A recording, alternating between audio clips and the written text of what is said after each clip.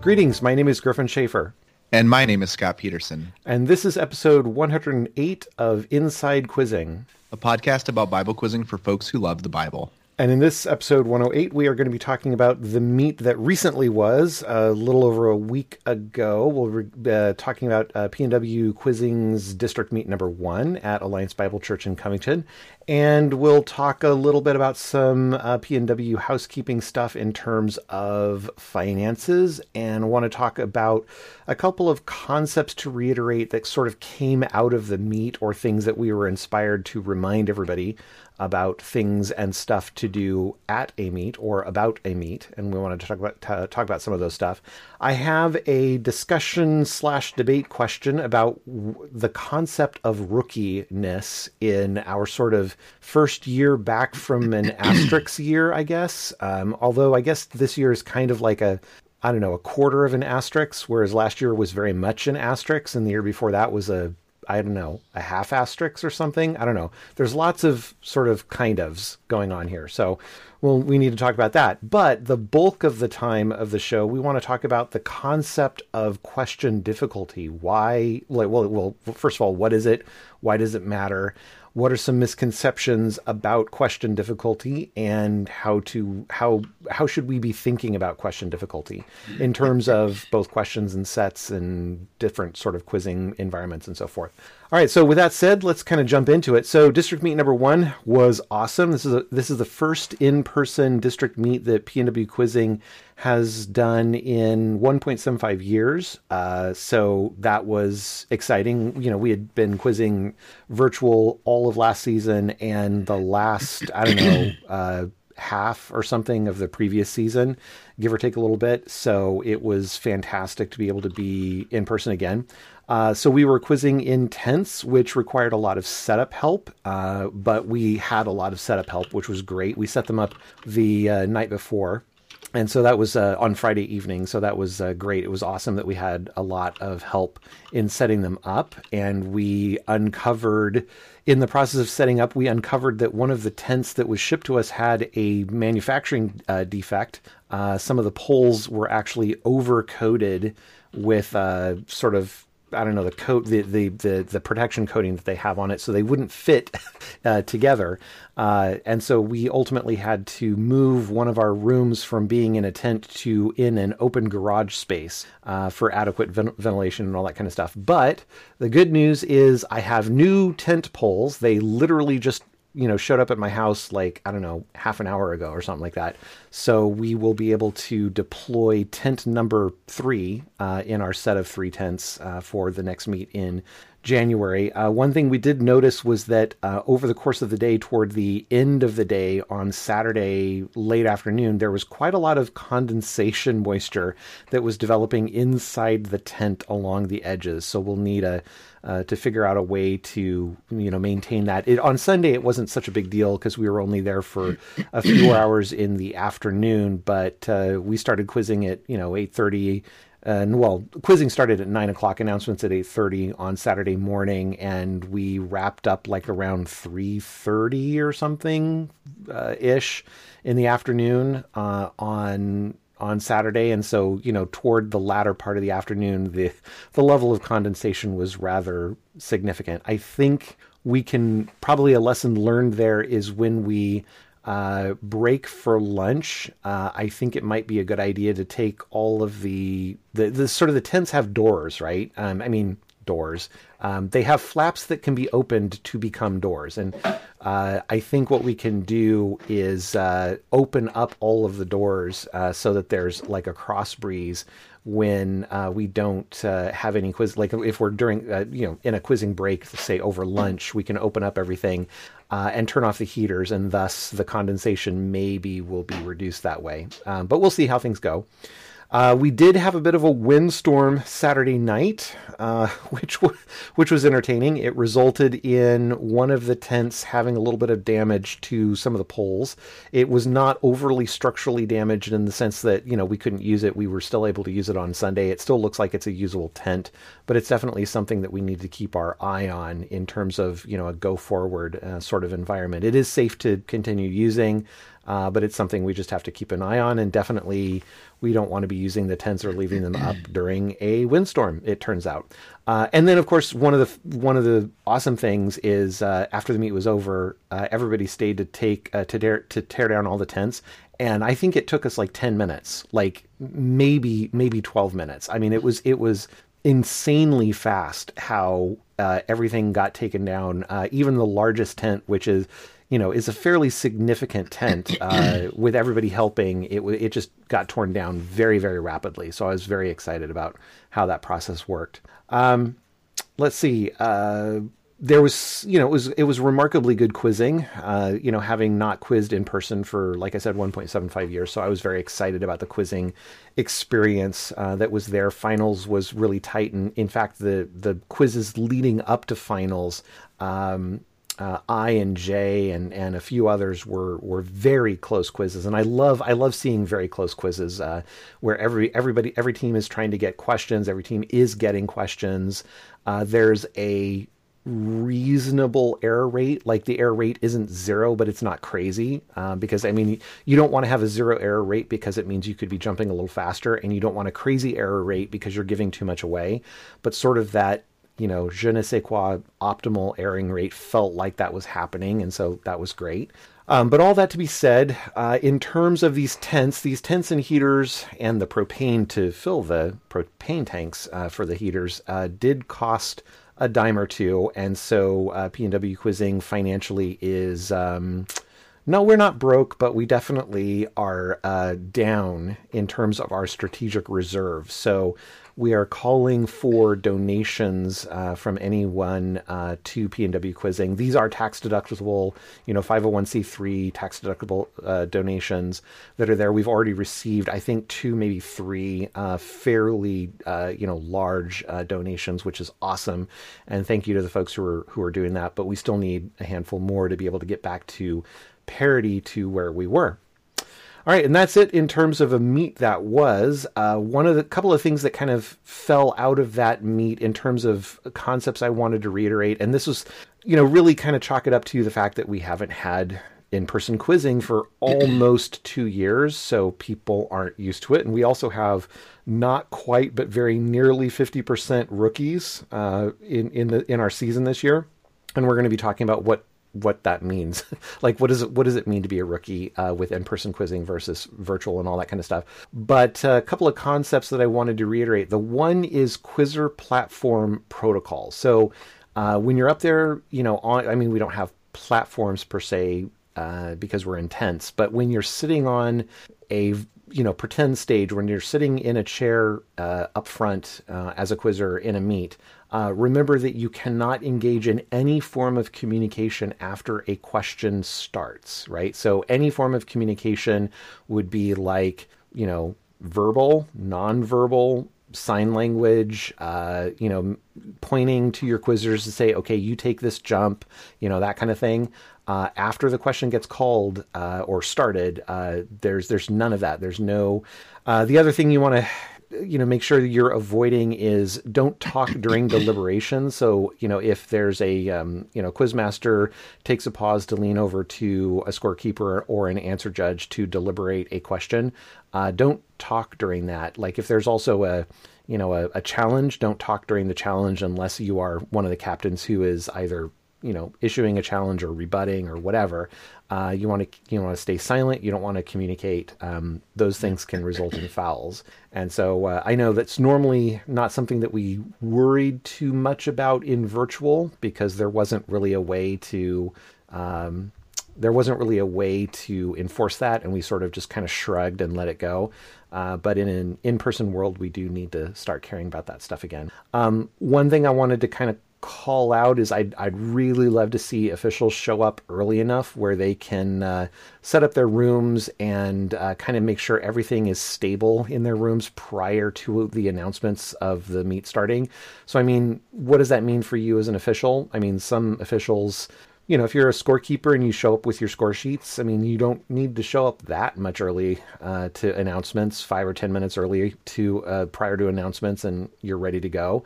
But if you're a quizmaster or an answer judge, you want to set up your, laptop, you want to connect to the Wi-Fi, you want to load up, make sure you have all the, the tech stuff sort of squared away. Maybe a half hour is a good idea. Make sure you show up ahead of time so that you're not, rushed or pressured at the end of announcements prior to that first quiz when, the clock is ticking away. The other thing I want to kind of throw out there, it used to be in the way back times, which may have only been like a couple of years ago, we used to have a policy where coaches would sign score sheets, but we didn't really enforce that all that much, and we didn't really care if coaches didn't like if you failed to sign a score sheet as a coach and wandered off, we typically weren't going to run around the whole meet trying to find where you were and get you to sign the score sheet. So in virtual quizzing, we never bothered to do that at all because it would have been impossible. Now that we are back to in person, it kind of feels weird to actually ask for coaches to sign score sheets. So this is not official policy, but I'm kind of leaning toward the idea of, coaches feel free to not sign the score sheets. I don't know, Scott, you were generally in favor of coaches not signing score sheets either, right? Yeah, because the way I always viewed it was if the scorekeeper makes an error related to the team score and specifically to how the team placed, and like, let's say you're in brackets, and a coach doesn't catch it, well, once that next quiz has started, you can't fix it anyway. So it doesn't matter whether a coach had initialed the score sheet or not. And then when it comes to any error that affects an individual score, I was always fine fixing it at any point after the meet. And so it didn't matter if a coach had initialed it, and then I found the error later when I was double checking stuff, I would fix it because I just want it to be right and it didn't affect anything else. So I basically never looked at whether a score sheet was initialed by the coach because it didn't matter to me for anything. Yeah. And I tend to be of the same mind. I mean, obviously, coaches, if you want to check the score sheet real fast, that's great. But I don't particularly see the need. And then, I mean, looking forward to, right now we are still using paper score sheets that go back to our stats folks who are then entering those into their data sets and so forth electronically, just sort of data inputting all the data. But that's not going to stay.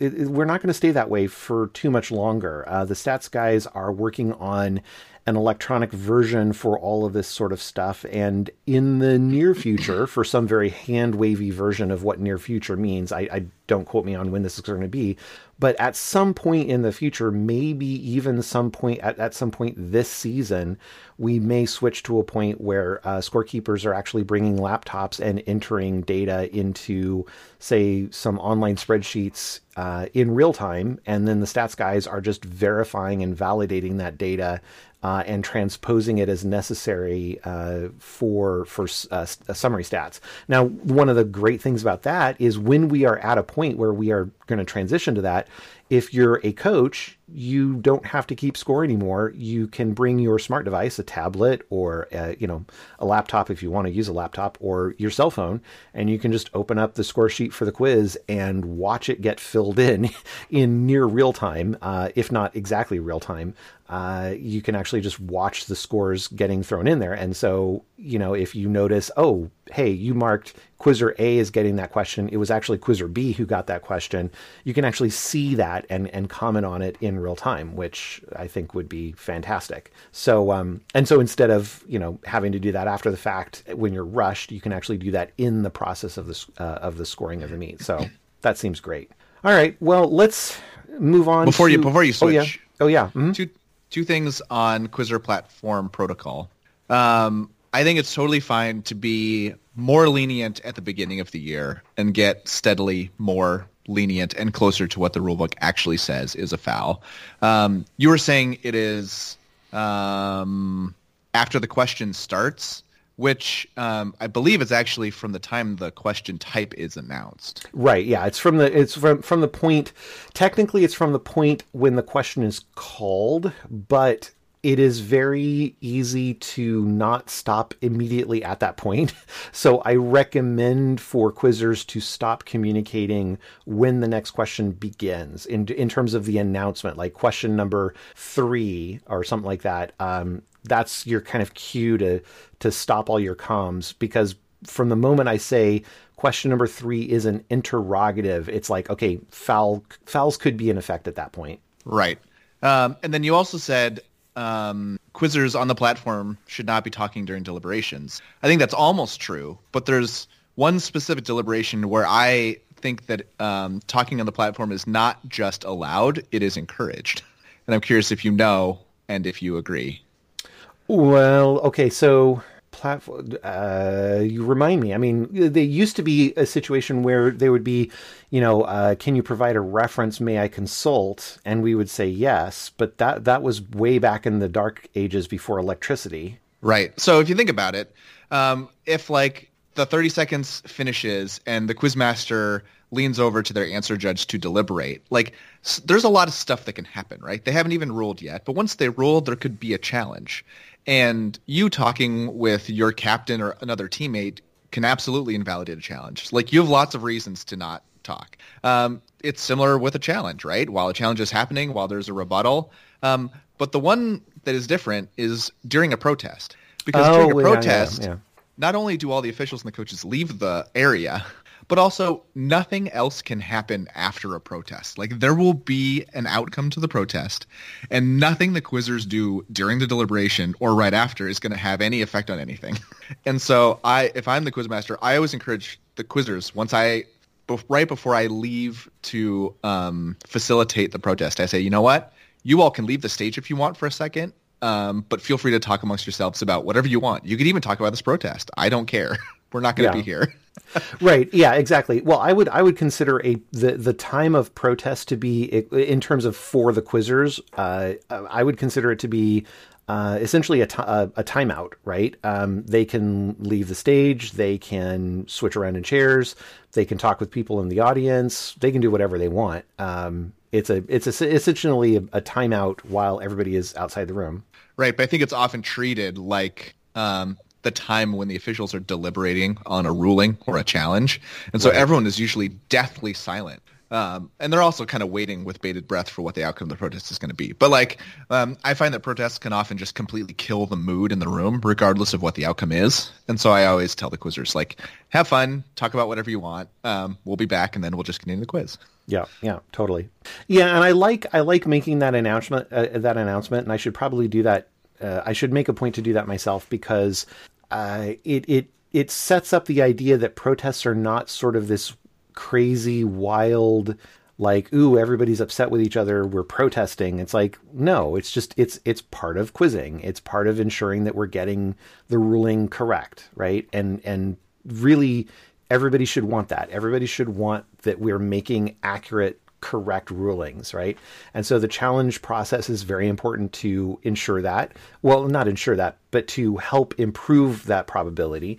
And the protest system is there to further help improve that probability. And so it's not a bad thing. It's not a scary thing or a weird thing or it shouldn't be an uncomfortable moment when a ruling is protested or a challenge is protested. It should just, it's a sequence of events. We go off and do it because everybody wants there to be accuracy. Yep. It's kind of the adult's opportunity to challenge on stuff that doesn't involve the quiz material. Right. Exactly. It's almost like an appellate court in a sense. We are not arguing about the jury verdict. We are arguing about the contents of the law or the interpretation of the law, I suppose, or process or some other sort of things. I mean, that's a very, very flawed analogy, but yeah, I mean, it's, the coaches and the officials exit and we talk through a few things and we figure things out, and it feels like a really long time, right? It feels like it's taking forever because we are digging into a lot of sort of implications of things. But it's, a protest done appropriately is done very professionally, very respectfully. And it's a good thing because it increases the accuracy of quizzing. Yep. Cool. Any other thoughts on that one? I don't think so. All right, so let's move on to our discussion debate topic. This probably won't be, a fairly significant discussion debate, but I am kind of curious and it would be interesting to kind of go into this discussion. What would you consider to be a rookie, or what would you consider to count as a rookie season? Now, normally this was a fairly easy question to solve. It was like, well, have you quizzed before? And if the answer is yes, then your current season is not your rookie season, right? And it didn't really matter if, you joined quizzing halfway through the previous year.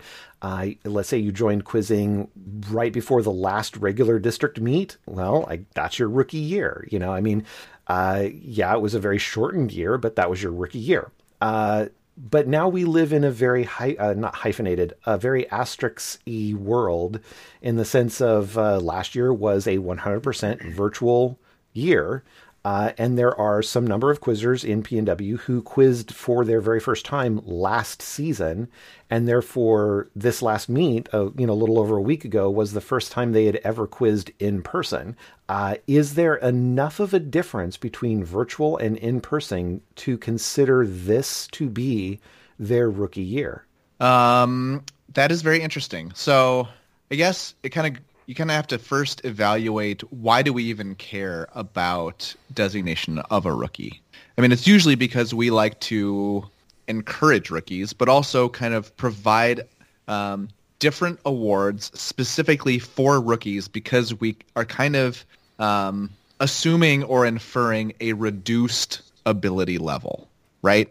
Either because of age or experience, because there's lots of stuff about quizzing where it helps to know about quizzing. But we kind of it's kind of hand wavy, but we're like, it's probably harder for a rookie than a non-rookie. So we want some different awards, right? And they're usually not very big, like at internationals. Internationals, it's easy. It's like, is this the first time that you've been here? Which I guess could still apply depending on how you view the last few years of internationals, right? But there are different awards there. So I think it's first starts like, why do we care? I think in general, it is fine to be lenient. Like, I think usually I would just ask coaches to tell me who your rookies are. And maybe I went and checked. But unless I saw like someone that you designated as a rookie on the stats for every quiz meet of last year, I was probably just like, you consider them a rookie, that's good enough for me. But one, I think, good example is Major League Baseball. So let's take a hitter. So someone who plays the field and has at bats and hits, so not a pitcher.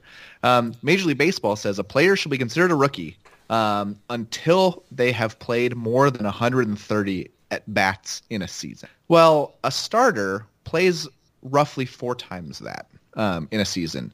So basically, for Major League Baseball, they said if you've played just over a quarter of a year, roughly, we're going to deem you to no longer be a rookie.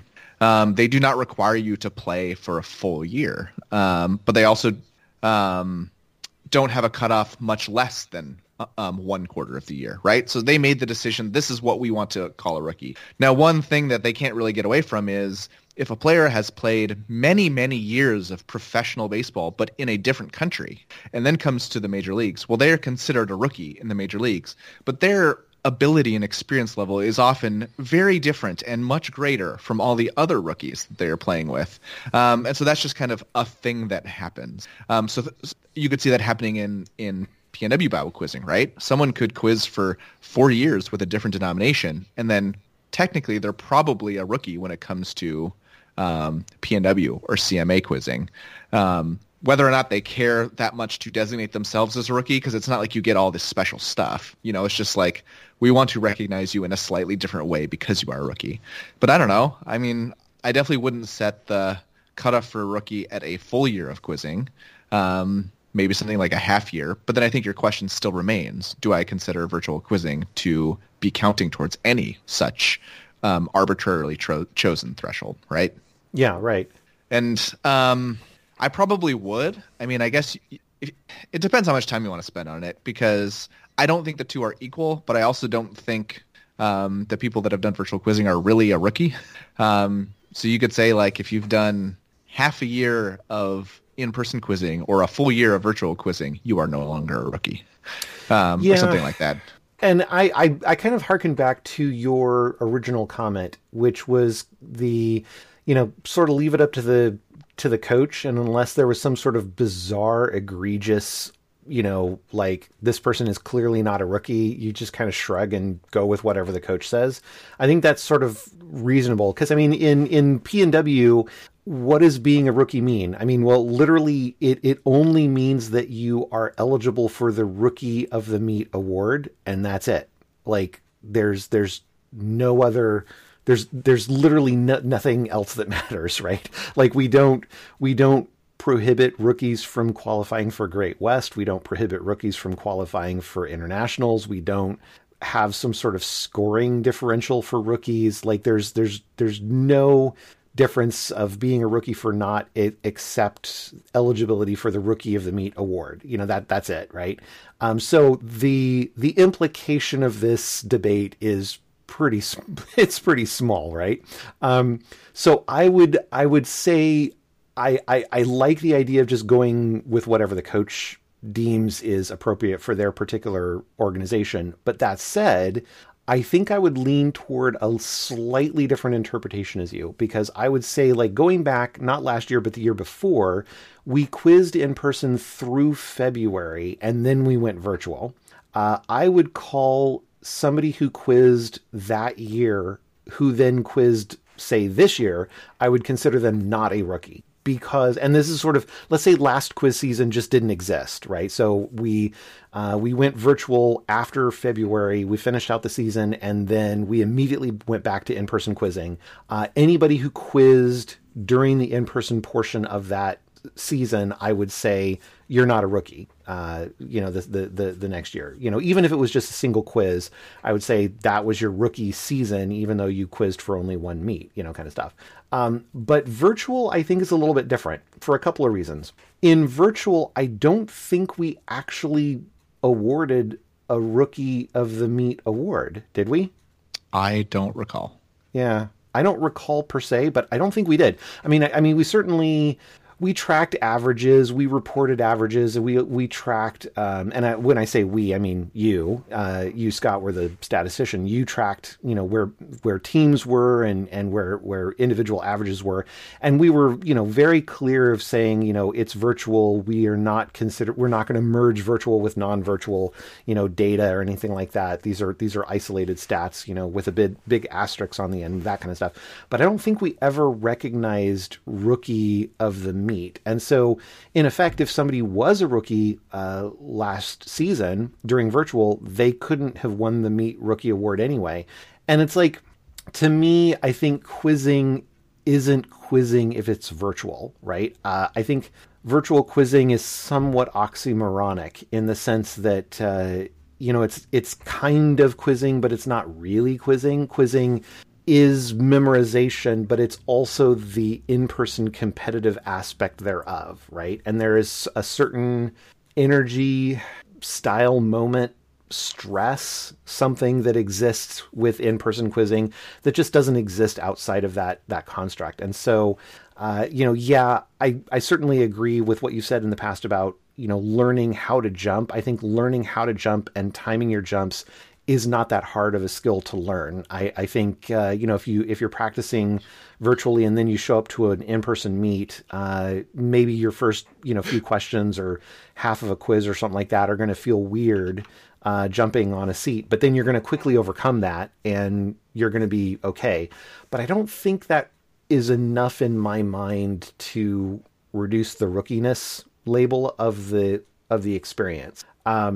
But again, I'm a big fan of, like, just go back to whatever the coaches are going to say. In terms of jumping, I will say something. It's very anecdotal, but it's something that sort of confirms your prior, Scott. So you were talking about how, if you're I think it was last podcast episode, you were talking about, if somebody has never quizzed in person, is practicing with a team virtually, and then shows up to the meet.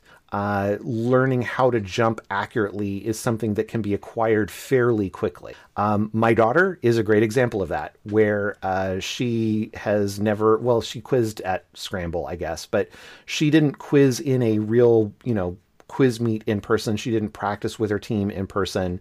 And then she showed up in person at this last quiz meet and was nailing jump timing. Now, granted, she didn't have all the material memorized for the meet, so she wasn't jumping on every question, but like she was really precise in her jumping and it happened fairly quickly.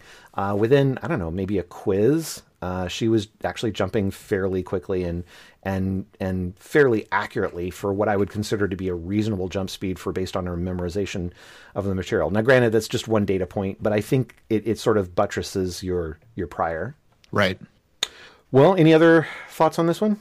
I mean, I'm reminded of the scramble meet that PNW holds, and we would have two divisions. That used to be like a rookie and a veteran division, and you had to be a rookie to be in the rookie division.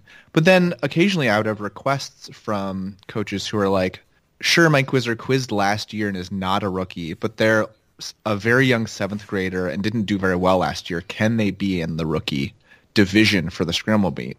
And that caused me to think like, well, what are we even doing here, right? And that's why Yeah. I ended up just making it the junior and the senior division, and coaches could just register their quizzers into whichever division they wanted.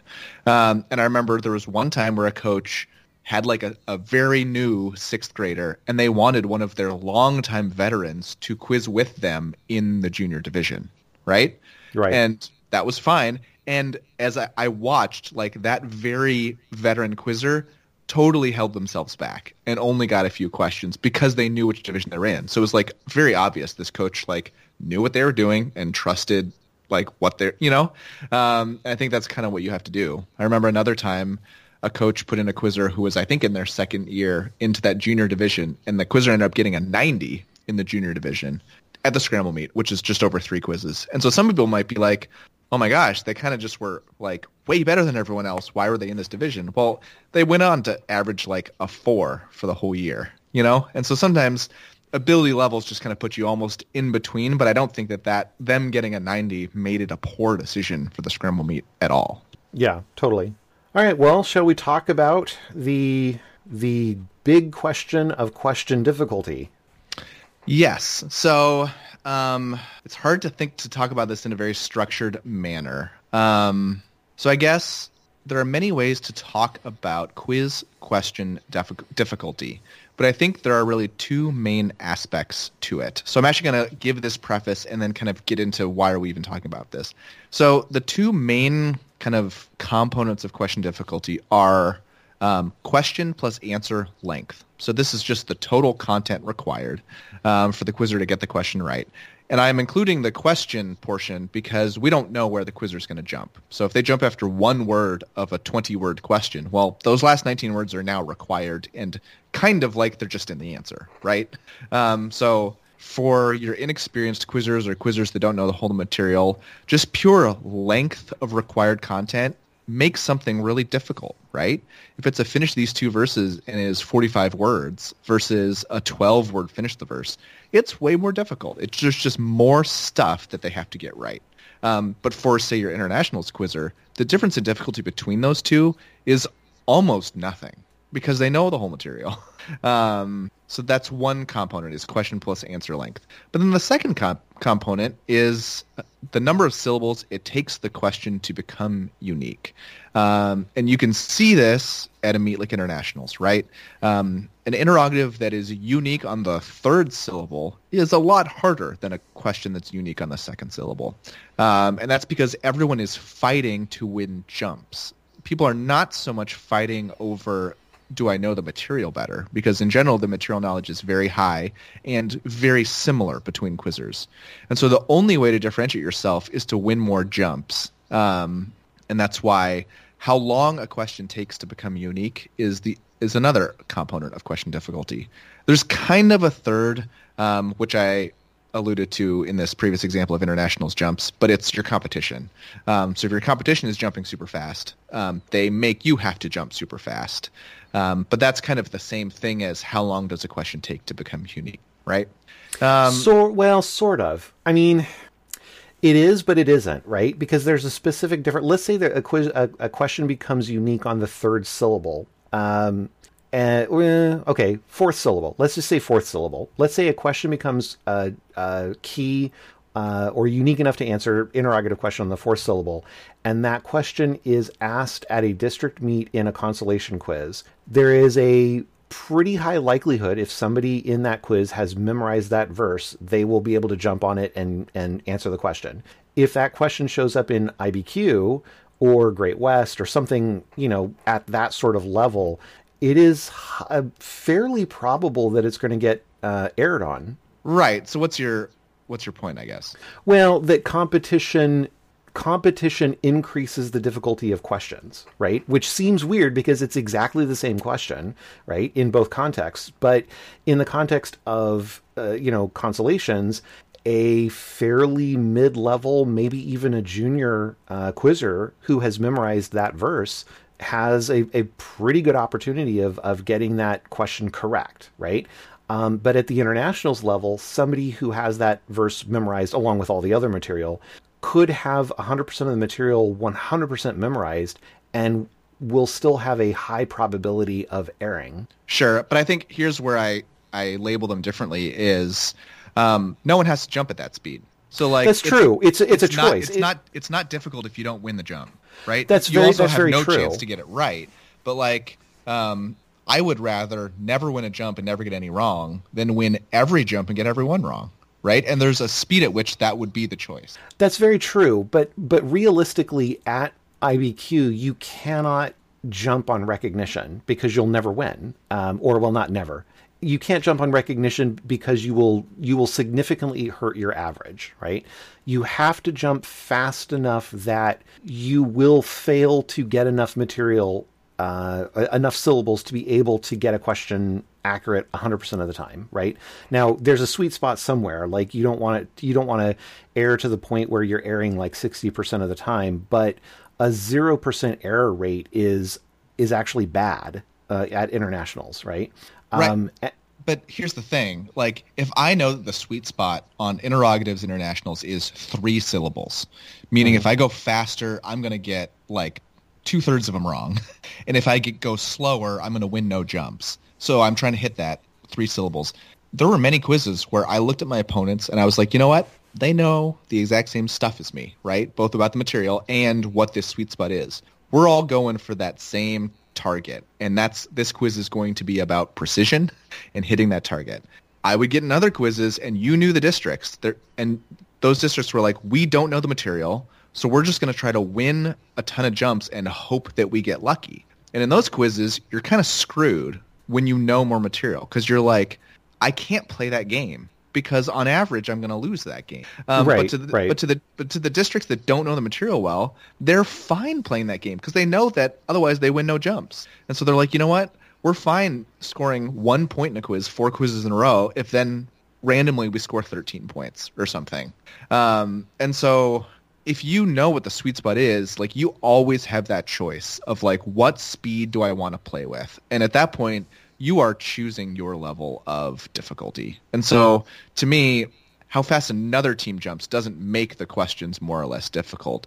It makes something else more difficult, which is scoring. But to me, that's different. Okay. I mean, sure. Okay. So maybe competition isn't the right word to use, but it's sort of maybe competitive level is the right word to use, right? So like, let's say you, Scott, have 100% of the material memorized and you know it word perfect with references and you are a total robot and you've just got it completely cold 100% everywhere, right? You then determine based on, the analytics in your prep work, you've determined that 2.5 syllables is the sweet spot for an interrogative, right? Because it's going to be based on type, right? So Let's say for interrogative, you've figured out that it's 2.5 syllables for whatever quiz year it happens to be. And so you're targeting 2.5 regardless of the universe of competition that you're in, right? At internationals, right?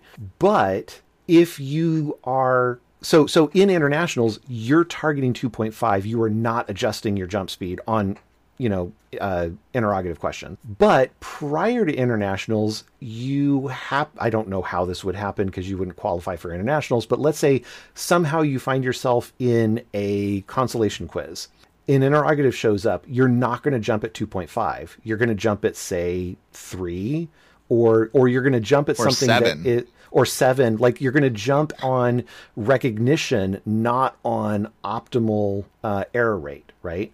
And so competition level does factor. It actually causes the question to range from either ridiculously easy or actually impossible to answer. Right. Okay. Yeah, because you are right that while you do have choice in your jump speed, your competition has an influence on your possible range of choice, and them limiting your range of choice has an impact on overall question difficulty that is presented to you.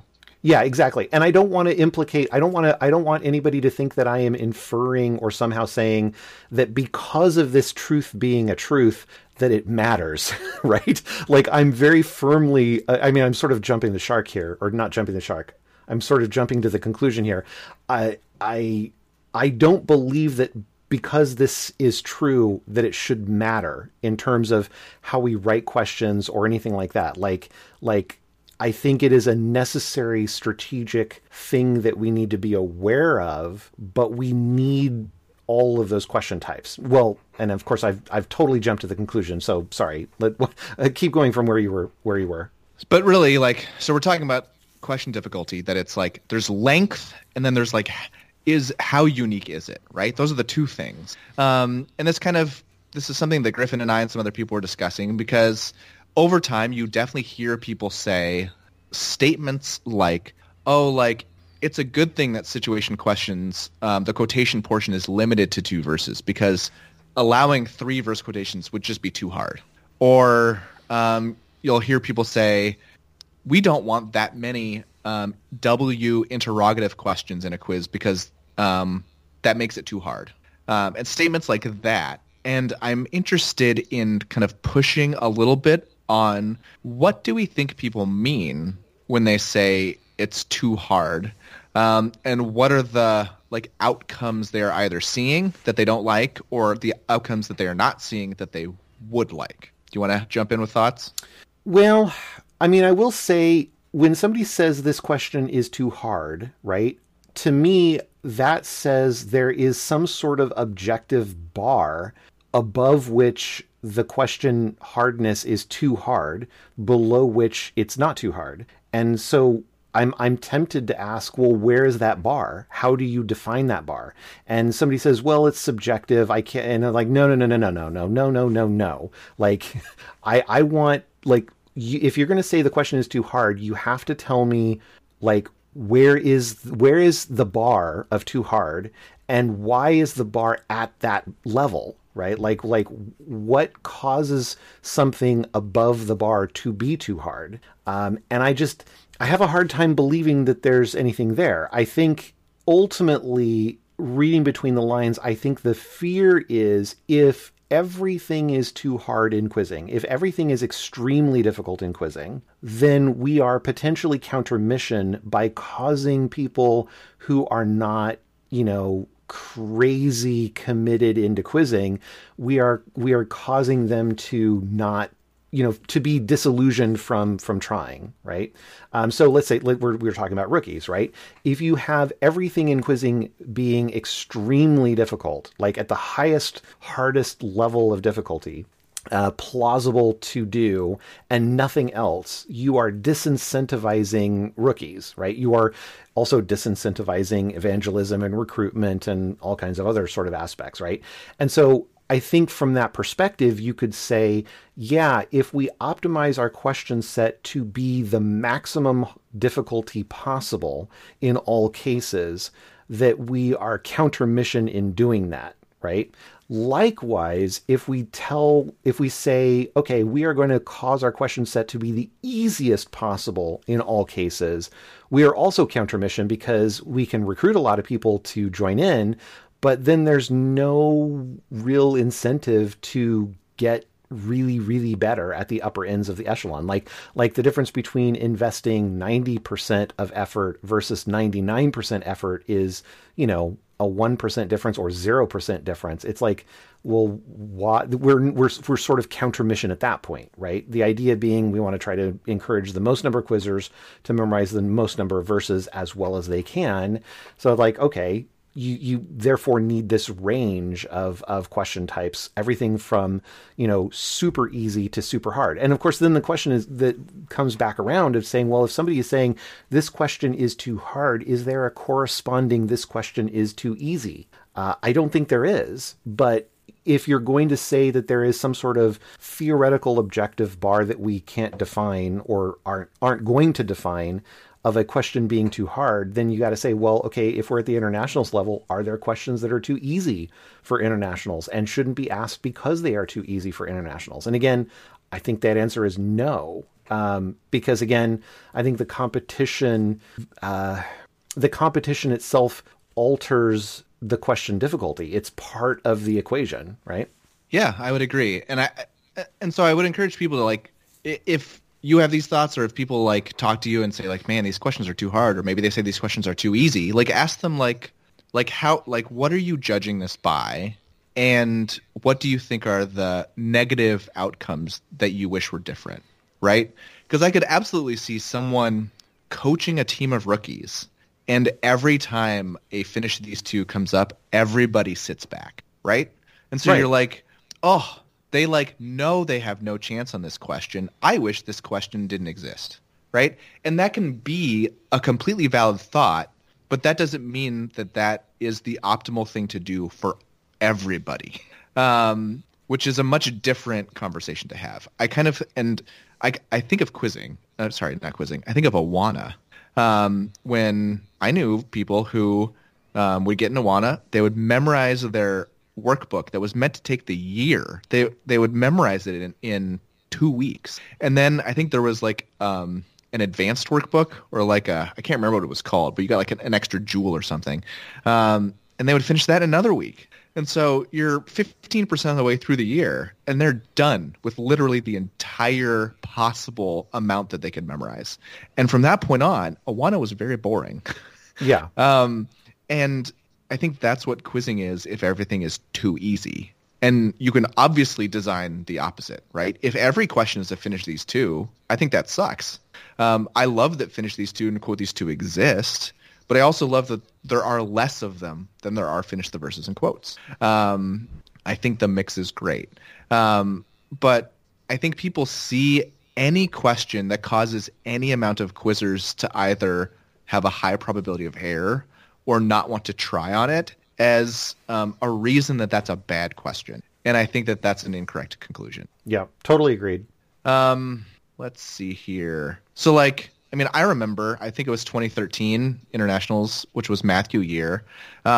We had prepared our quizzers, and there are a ton of quotations in Matthew that start with teacher, comma, which means that there are, I think there was like between 10 and 20 possible quotations, and they're all fantastic as situation questions. So we're like, oh my goodness, there's probably 5% of the possible situation questions that aren't going to be key until the fourth syllable. And we know no one's jumping that slow. So like, are we okay jumping at a pace to win situation questions, knowing that on 5% of them, we basically have a guaranteed error?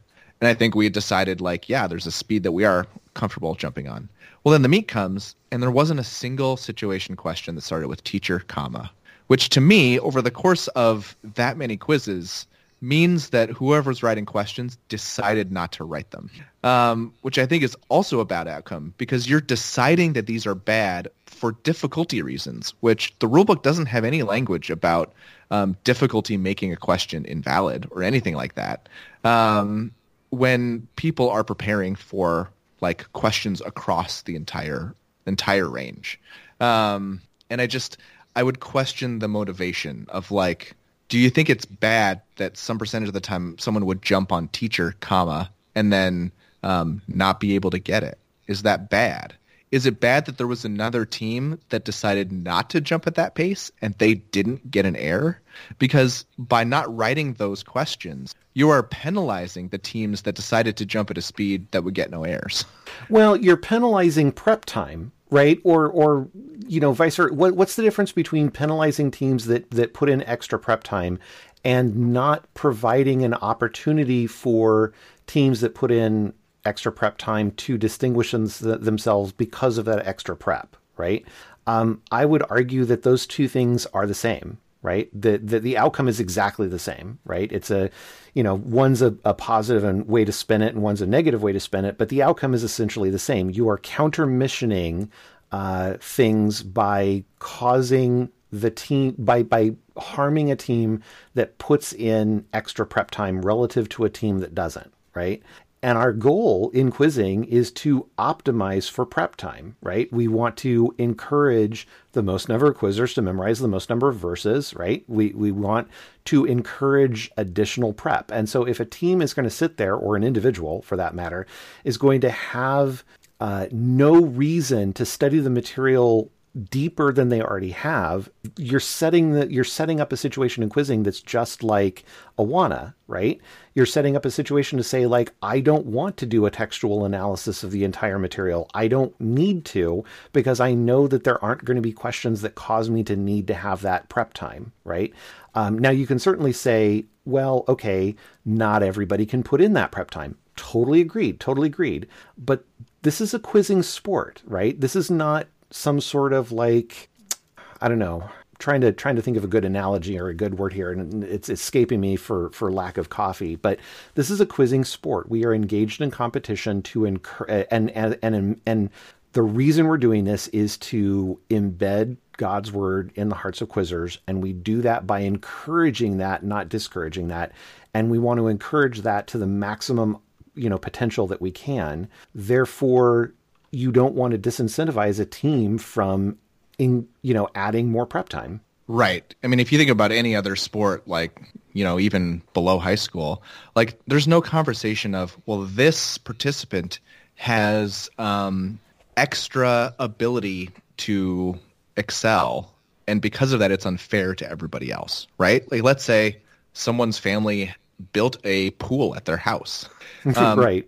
It's like, yes, that person now has an easier time excelling at swimming.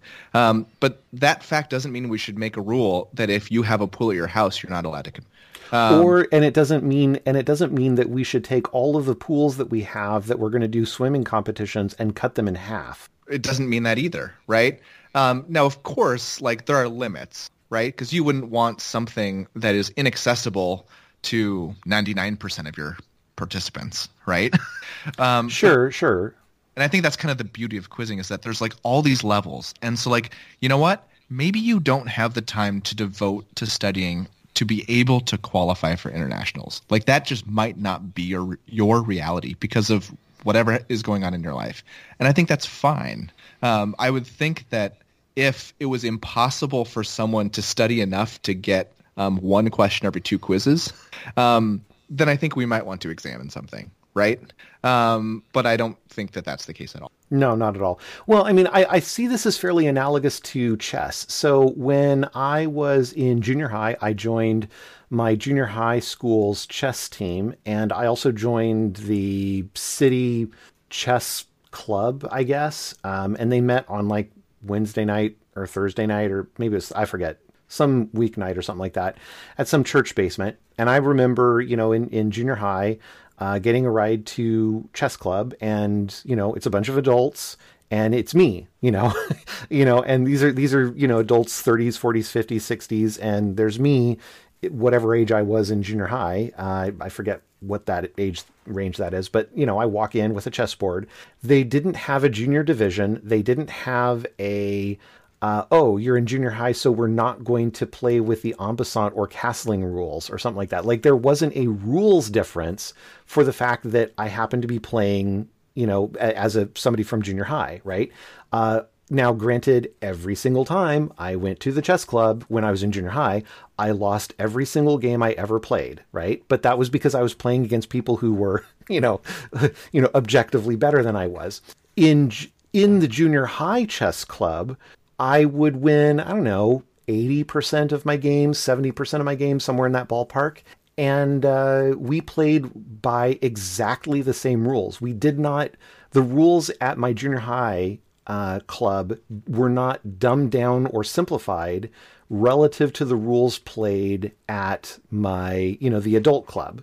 It was just that I had an opportunity to win, that was, I had a probability of winning that was above 0 when I was playing at the junior high level, simply because the competition that I was playing against. The rules were exactly the same. I see that very similarly to, situations of question, specific question difficulty. There are certain questions that are very difficult, and for a rookie who hasn't invested a lot of time in memorizing, can be very difficult, if not impossible, to get correct, right? If you're talking about, quote these 2 verses and you don't have all your references squared away, or you don't have the material, absolutely word perfect in that zone for that particular set of references or something like that, then yeah, okay, a quote 2 verses is practically impossible.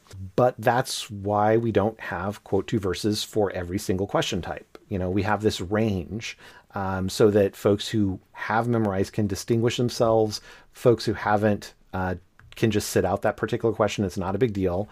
And, a great way to look at this is to say, like, okay, in our consolation quizzes, do we see a bunch of quizzers who are disillusioned and uninterested in participating?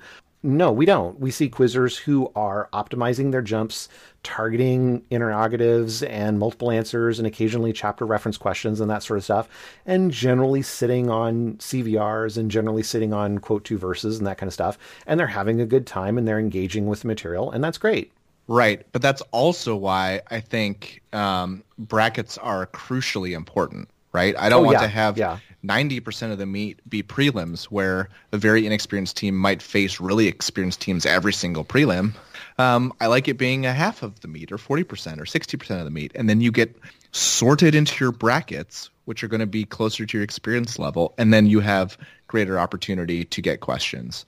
And I think absolutely. That's critically important. But that has to do with being matched with similar ability levels, where people will modulate the speeds to what they can do. It's not about changing the questions, because most of the time the question and answer length is not going to be a hindrance to a quizzer, right? You might get some very long situation quotations or really long quote these 2 that, even given the whole question and 5 seconds to jump and they jump in 30 seconds, a rookie quizzer is not going to get, right? But right.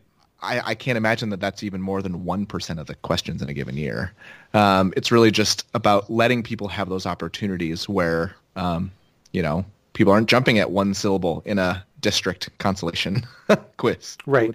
Well, and I mean, and it's inspiring too. Like, if I can sit in a quiz meet and I can look at, say, 70% of the questions or 80% of the questions and say, you know what, I could have gotten that if, I had just won the jump, or I could have gotten that if I just studied a little bit more. I can look at the remaining 20 to 30% and say, cool, there's stuff there that, like, if I increase my study time, I can go after, there's opportunities that I see in that very quiz that I could have gone after had I increased my study time. That's motivating to say, like, okay, yeah, you know what? I can maybe cut back a little bit on my video games, and I can memorize, I can study for, say, half an hour every day as opposed to 15 minutes once every other day or something like that, right? And I mean, we're not talking about, like, hours and hours of time every day. We're really, really not. I'm convinced the average quizzer who puts in half an hour a few days a week is going to do pretty well at district and may even qualify for Great West and beyond. Right. There are very specific scenarios. Like, let's say you quiz in an awesome district like CMD and you're already averaging a 75 and you want to average a 79. But you're a senior in high school doing 14 credits of running Start Community College. It just might not be in the cards for you, right? And that that doesn't mean that the quiz questions are too hard. Yeah, it just means you've basically maxed out a reasonable ability to study. and you're in CMD is a very competitive district. And so, that's just the way things are. And it's not demotivating to have questions that are too hard for you to answer. It would, in fact, be the opposite for everybody else, right? And I shouldn't say everybody else. Let's say you're that senior who is taking 14 credits of Running Start, and let's say there is a sophomore who has lots of free time and is not doing a lot of extracurricular stuff beyond quizzing, and they put in the extra work to be able to get those more difficult questions. If you say, okay, I'm going to not include those difficult questions, you are demotivating the sophomore to invest that extra time, and that's counter mission. Right. One of my years at internationals, there was an amazing quizzer who got an 83 average at internationals. Wow. Absolutely crazy. If we make all the questions a lot easier, right? They're unique quicker. There's less material required to get them correct. We might have had 5 quizzers get an 80 in that meet. And to me, I want to know that quizzer could score an 83 and the rest of us couldn't. I think that's really cool because it speaks to a different level of preparation and making things so much easier that we don't get to know that. I don't know. I wouldn't like that. Yeah. Well, it's counter to the mission. I mean, that's really what it is. We would be actively disincentivizing people from putting in extra effort. And I think that's awful. I don't want to disincentivize somebody who's not able to put in the extra effort. And that's why we have medium level question difficulty, easier question level difficulty. It's why we have brackets and why we have prelims and why we have cons and all that kind of stuff. But I don't want to disincentivize people at the upper end of the spectrum either. Right. 2 more points. So one is you will often hear people say I really wish there wasn't more than X number of W interrogatives in a quiz. And it makes me think of, I can't even remember if it was internationals or Great West or what, but we knew there wouldn't be more than, say, 4 in a quiz. So if you had heard 4, boy, you were going to start jumping faster. And I don't like that. It seems weird that whatever happens in a given quiz changes how you jump, right? Based on what questions have been asked already in this quiz. It seemed like a weird thing to happen. So I think if you're a proponent of I don't think there should be more than X number of W interrogatives, well then everyone gets to completely change their jumping speed when that number is hit. And that seems like a weird thing to be encouraging. However, whatever number of W interrogatives you think is the right threshold, right? Maybe you think it's 1, maybe you think it's 11, but whatever it is, once it gets hit, everyone gets to change their strategy, which I think is weird. Well, and see, I agree with you, but I'm going to throw out sort of a weird scenario. I would not be, I would be opposed to this, but I would not be dramatically opposed to it. I would not be dramatically opposed to a rule that said there will be exactly 4 and no more and no less interrogatives that start with W in a quiz, right? I would be okay with that if that was an actual rule that was published and everybody knew about it ahead of time, right? I am deeply opposed to implementing unwritten rules because you are actively disincentivizing teams from additional study that don't know about those rules, then encounter the practical implication of the pseudo rule existing in practice. I would agree with that, right? Because for me, I think I wasn't a major fan of increasing finish and quote minimum question type minimums and reducing multiple answers. But regardless of it, that's a rule. So if I was a multiple answer specialist, I know how many there's going to be now. I may not like it, but I sure know, and it's enforceable and it's challengeable if it doesn't happen. All of that, and I think that's the right. And you can take it into your consideration. You can take it into consideration when you're prepping. I think that's the biggest thing. If there are rules or preferences that leak into things that are not documented, and you don't know about them in your prep, you are now disincentivized for additional prep, because essentially you get up to a particular level and you're just going to stop because any more time would be wasted because of the ambiguity. Right. And I think it is a little bit weird to single out W interrogative questions because there's plenty of other ways to start a question that make it really difficult, like the and he and Jesus. And there's a lot of W questions that are very unique on the second syllable. Anyway, but so I think there are interesting implications of specifically picking either easy or hard questions into a specific question set, or at the question writing level. And the big negative downside is unless we objectively write it into the rule book, everyone might be facing slightly different tests that they can't prepare for. I do want to throw in one thing. In terms of the W, there is an argument to say, okay, let's say you have no rule and no hidden practice for the amount of W's versus non-W's that go into a question set. And let's say you are quizzing at the IBQ level where, people are jumping at, highly, highly optimized, jumping speeds. So let's say there's one quiz where there are, 14 W starting questions. And there's another quiz in prelims where there's like 2 or 0 or something like that, right? You could make the argument that the quiz that had, 14 W's is objectively harder at that particular level of competition because people are optimizing for, let's say, the magical 2.5 syllables or whatever. Please don't read anything into it that is not necessarily the optimum jumping speed, right? I'm just throwing that out there as a plausible optimum jumping speed depending upon the material year or whatever, right? So I can see that argument, right? To say like, well, those two quizzes are different in terms of how quizzers are going to respond to those two quizzes and the implications of scoring and fairness between those two things. We need to make things more fair. And I have sympathy for that argument. I think I have non-sympathy for the idea of saying, okay, we need to limit or lock in, W's only to a particular point as the solution. I think the solution is to have pure random generation, so there isn't a human influence of like, well, do I have enough or not enough W questions, and having that sort of play a role. I want it to be purely random, and I want there to be enough prelims where if you end up getting one of these outlier, high W or high non-W quizzes, it's one data point in a sea of data points, and therefore you can average it out. To me, averaging it out is far more fair than otherwise. Now, granted, we can't live in a universe where you can have an internationals with 100 prelims per team.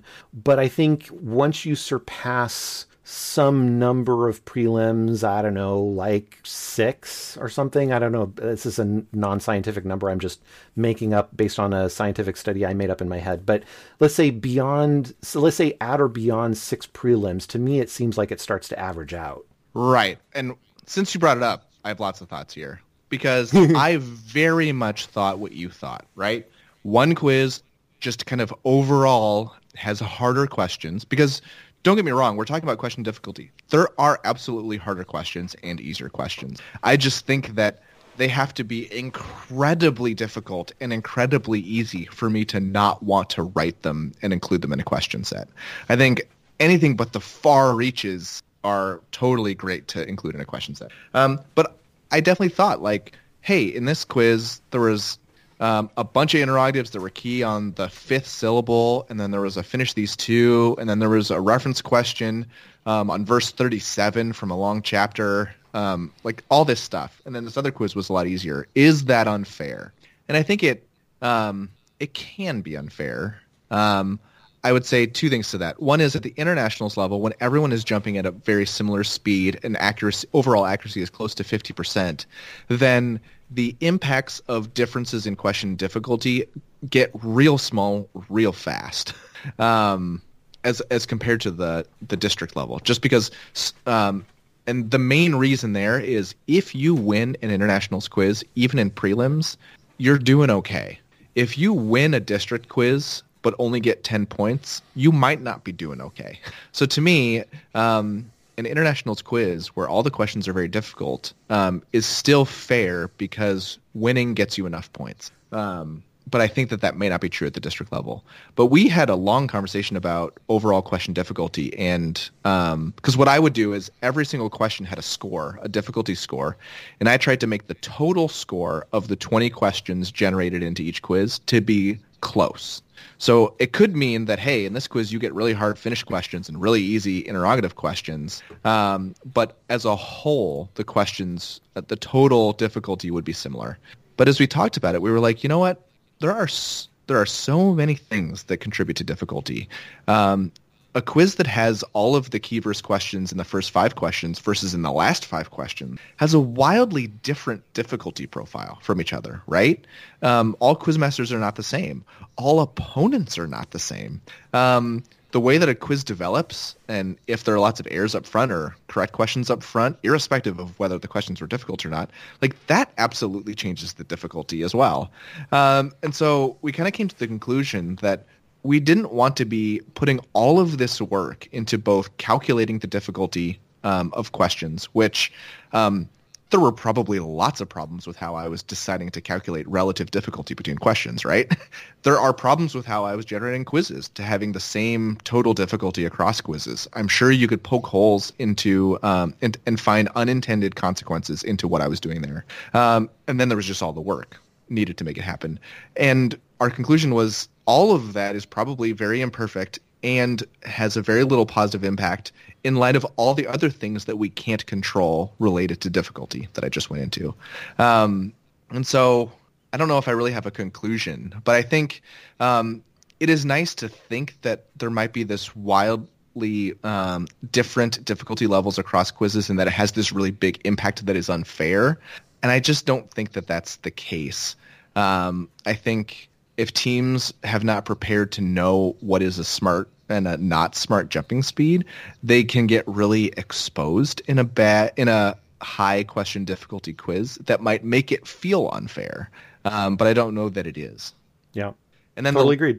And then the last bit is on Quizmaster reading consistency. So I am a big fan of Quizmasters that read deliberately, so not quickly, because I want a quizzer who can get 80% right at jumping at 2.25 syllables to be able to jump at 2.25 syllables and win jumps from a quizzer who knows that they have to jump at 2.5 syllables to get 80% right.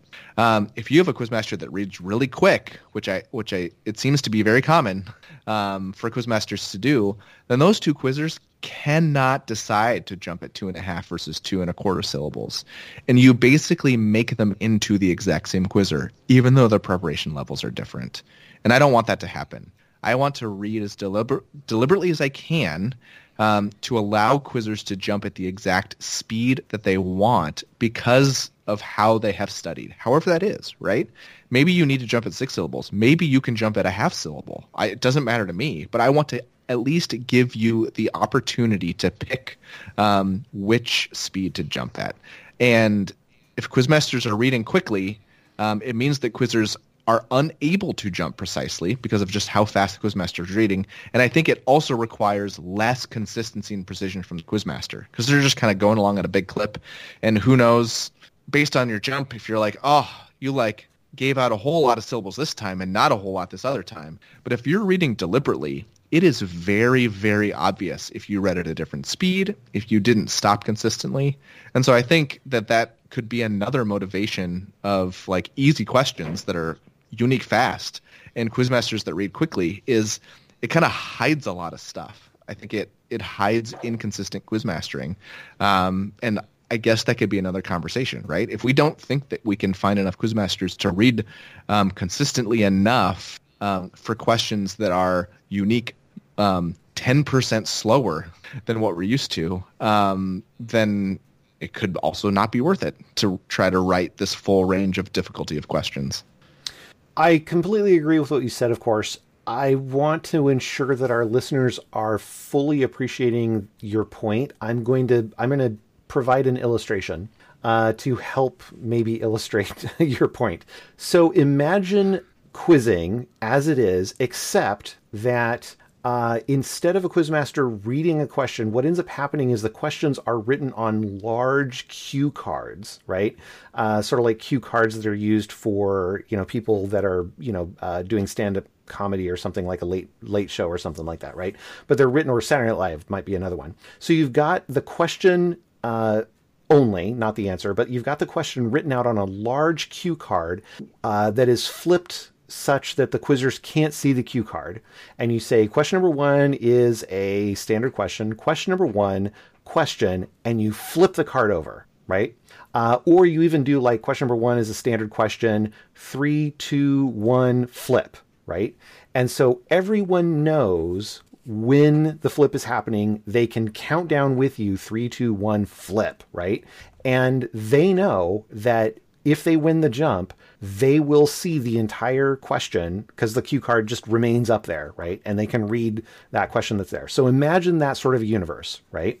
What's going to end up happening? Literally everyone that has 100% of the material memorized is going to jump the very moment, and possibly like a millisecond prior, assuming that there was some sort of, well, let's say any jump prior to the flip is a foul, if you could figure that out technologically. So everybody's going to jump immediately at the flip. And essentially what's going to end up happening in a meet like Internationals, where pretty much everybody has all the material memorized, you're going to have a situation where, like, who gets the jump out of the 12 people who are up on the stage is utterly random, right? It's you might as well just roll some dice and just randomly pick somebody and then give them the entire question, right? So imagine that sort of universe. That is an extreme example of what you, Scott, are talking about, right? Now, granted, we're not going all the way there, but essentially when a quizmaster reads very, very rapidly, what they're doing is they are compressing the question down and reducing basically cutting off the difference of the hyper prepared quizzers, right? You're compressing the quality option of that question and bringing it along the spectrum toward the absurd example that I proposed, right? Now, granted, you're not going all the way to the example, and granted, my analogy is, a fallacy of the absurd, but it's an illustration to try to express or explain the implications of compressing the reading of the question. You're basically saying to the top echelon of quizzers, that top 10 or 20%, you're saying, I am going to take the difference of your skill level and compress them into something that is effectively random. So at a district meet, does it make a lot of difference? Well, it kind of depends on the district, right? It kind of depends on the quiz and whatever. At a con level quiz, at a weaker district, does it make a big difference? Probably not much. But at Internationals, it makes a giant difference. And it's demotivating to that upper echelon of quizzer. Right. Like there was the year that Great Lakes won, they had a quizzer who was as prepared on chapter reference questions as I've ever seen. And they could jump a full half syllable or quarter syllable faster than anyone else with actually better accuracy, right? Because of prep level. Well, if a quizmaster is reading so fast that other quizzers can jump and get the same amount of material, they all kind of get the same accuracy rate. And it's you're punishing the quizzer who has done more work because they're unable to pick a more precise speed to jump at. And I think that's often what I look at is people will say but look at who this is good for, and they don't look at who this is not good for. One thing I forgot to mention when you were talking about quizzers need to be quiet on the stage after a question has been read. The way I always viewed awarding fouls was I'm not just looking for the quizzers who I can call a foul on by the letter of the law. I am trying to keep the quiz,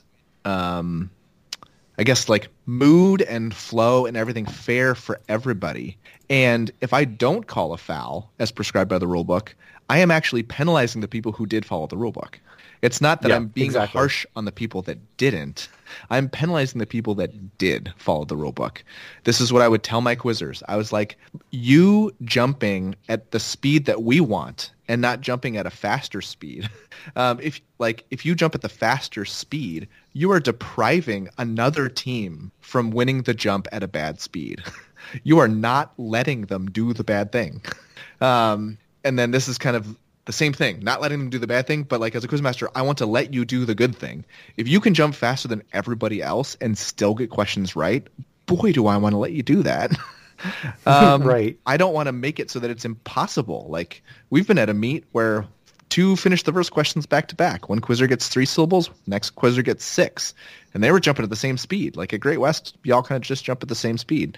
And they got wildly different amounts of material because of the quizmaster inconsistency. And that's not really fun for either quizzer, you know? Right. Well, and on that bombshell, we should probably close things up. We are a little bit over time, but a lot of really cool and important, I think very important material that we talked about today. So if you disagree with anything, and we've actually talked about a fair number of things that you could disagree with, honestly. Now, obviously, I think we're going to disagree with your disagreement, but we still want to hear from you very much. We want to hear disagreeing emails, and we will, if you send us a disagreement via email, we will treat you fairly and read what you write on the podcast, unless you say please don't read it on the podcast. But we very much want to hear from you. Please email us at iq@cbqz.org. You can also follow us on Twitter. Our account is @InsideQuizzing. And you can also talk to us or chat with us in kind of almost near real time on the Slack, Bible Quizzing Slack in the Inside Quizzing forum. And with that, I will say thank you all for listening, and thank you, Scott. Thanks to all of our listeners, and thank you, Griffin.